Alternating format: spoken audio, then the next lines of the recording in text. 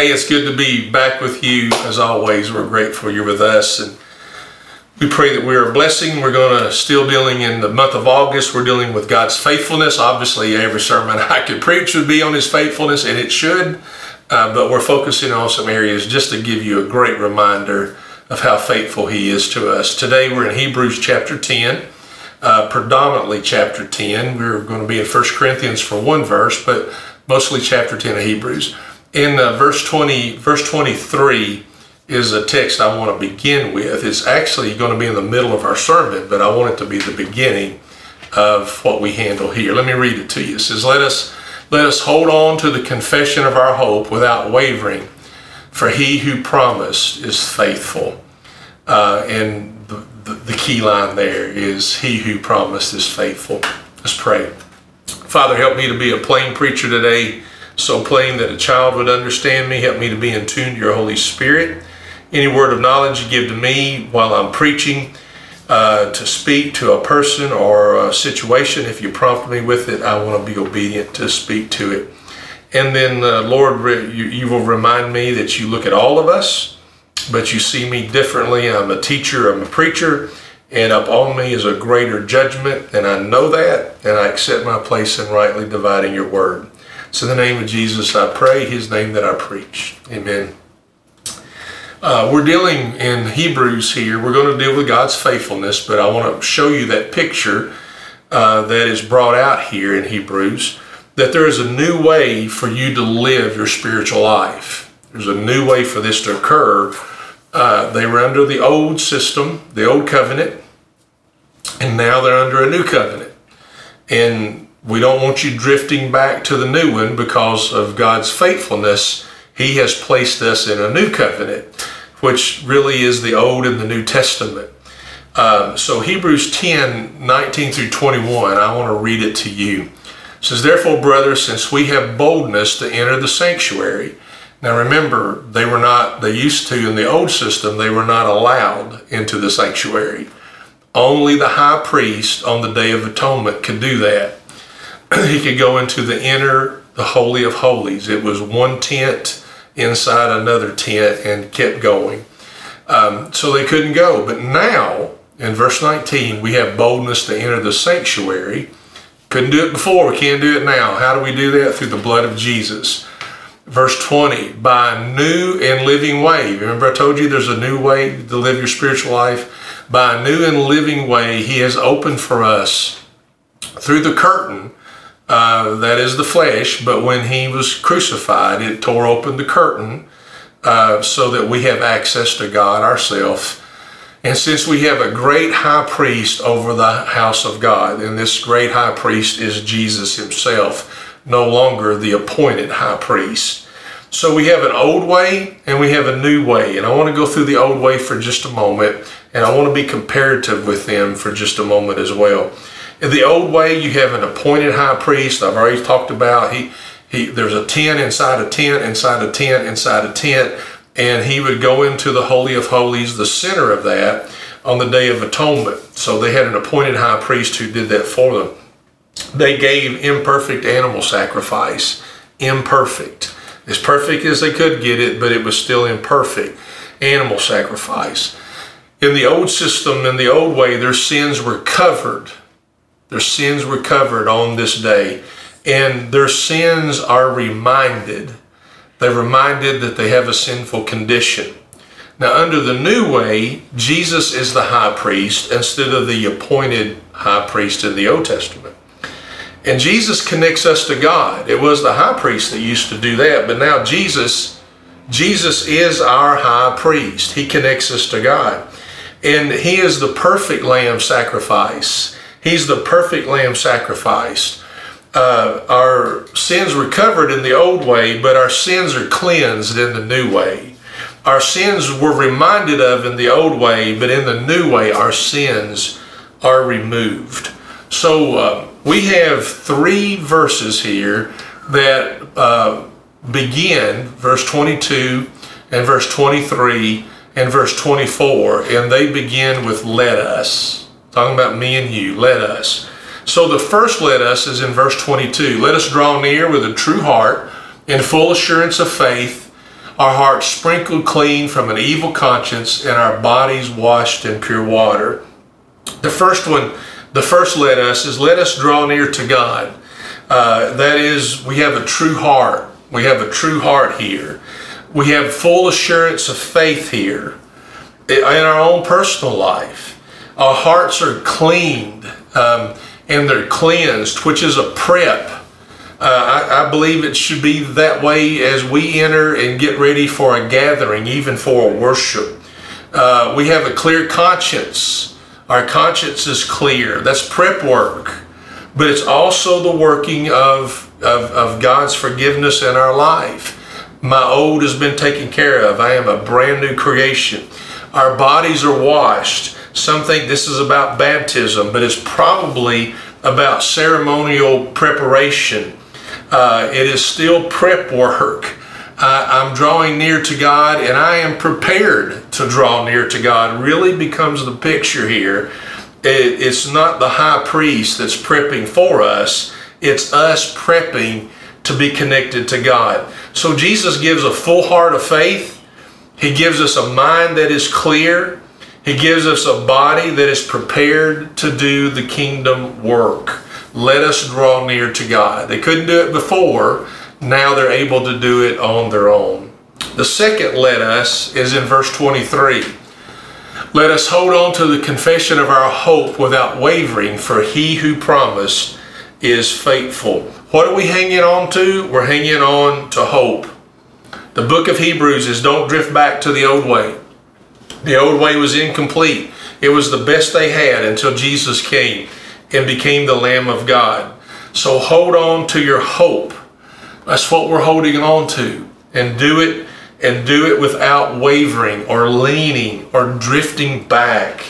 And he is faithful.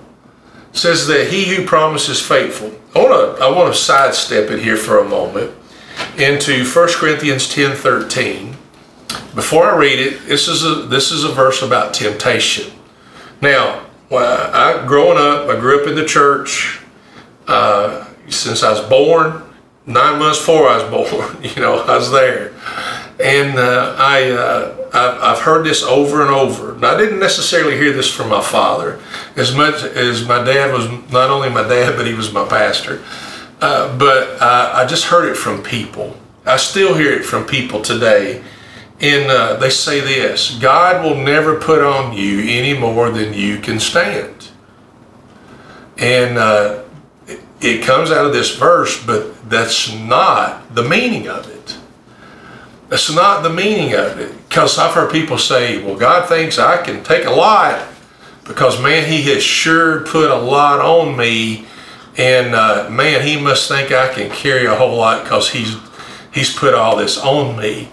And I want to say this to you in a way that you understand it. The world will do things to you, and then the enemy will get you to thinking God did it. I just really want you to hear that in simplicity. The world will get you twisted, okay? Your mind, your body, your situation, all of it, it'll get you twisted. And you'll get to thinking God has put this on you when that's not the truth. And then 1 Corinthians 10:13 is this: no temptation, because it's about temptation, has overtaken you except what is common to mankind or humanity. God is faithful. What are we talking about in this sermon? That God is faithful. And he will not allow you to be tempted beyond what you are able, but with the temptation, he will also provide a way of escape so that you are able to bear it. And a lot of people put this on here, there's burdens, and it's not, it's temptation. And I want to remind you from Scripture, God doesn't tempt you with sin. He will test you in your faith, but he will never tempt you with sin.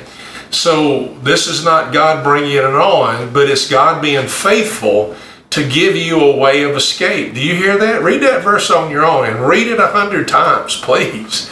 No temptation is overtaking you except what is common to humanity or to man. God is faithful. He will not allow you to be tempted beyond what you are able. But with the temptation, he will also provide a way of escape so that you are able to bear it. I want you to hear that. He's faithful in giving you a way out of this world and our enemy's temptation on our life. So our hope is in Him. Pardon my grammar. And Him is not changing, okay?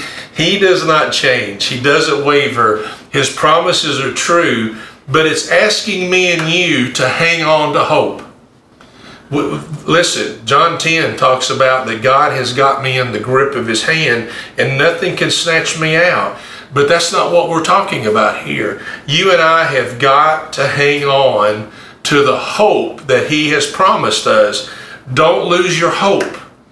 A lot of stuff going on in the world, a lot of stuff going on in our nation, a lot of stuff going on in your life. Don't lose hope. The world will try to steal your hope. And you can't, that's what this writer is saying. Let us hang on to this hope. Keep a strong grip on hope. And the early church even came together on Sundays. They made this decision. They made this decision because the resurrection was on a Sunday. And so they came together, the early church, on a Sunday to celebrate the cross and the resurrection, knowing the power that raised Him from the dead is the power that saves us and sustains us, that gives us the power to hang on to our hope. And Peter writes, our hope is alive because Christ is alive. That's why we celebrate the resurrection. And then Hebrews 25, I'm going to skip ahead and then come back. But I want to skip ahead for just a moment.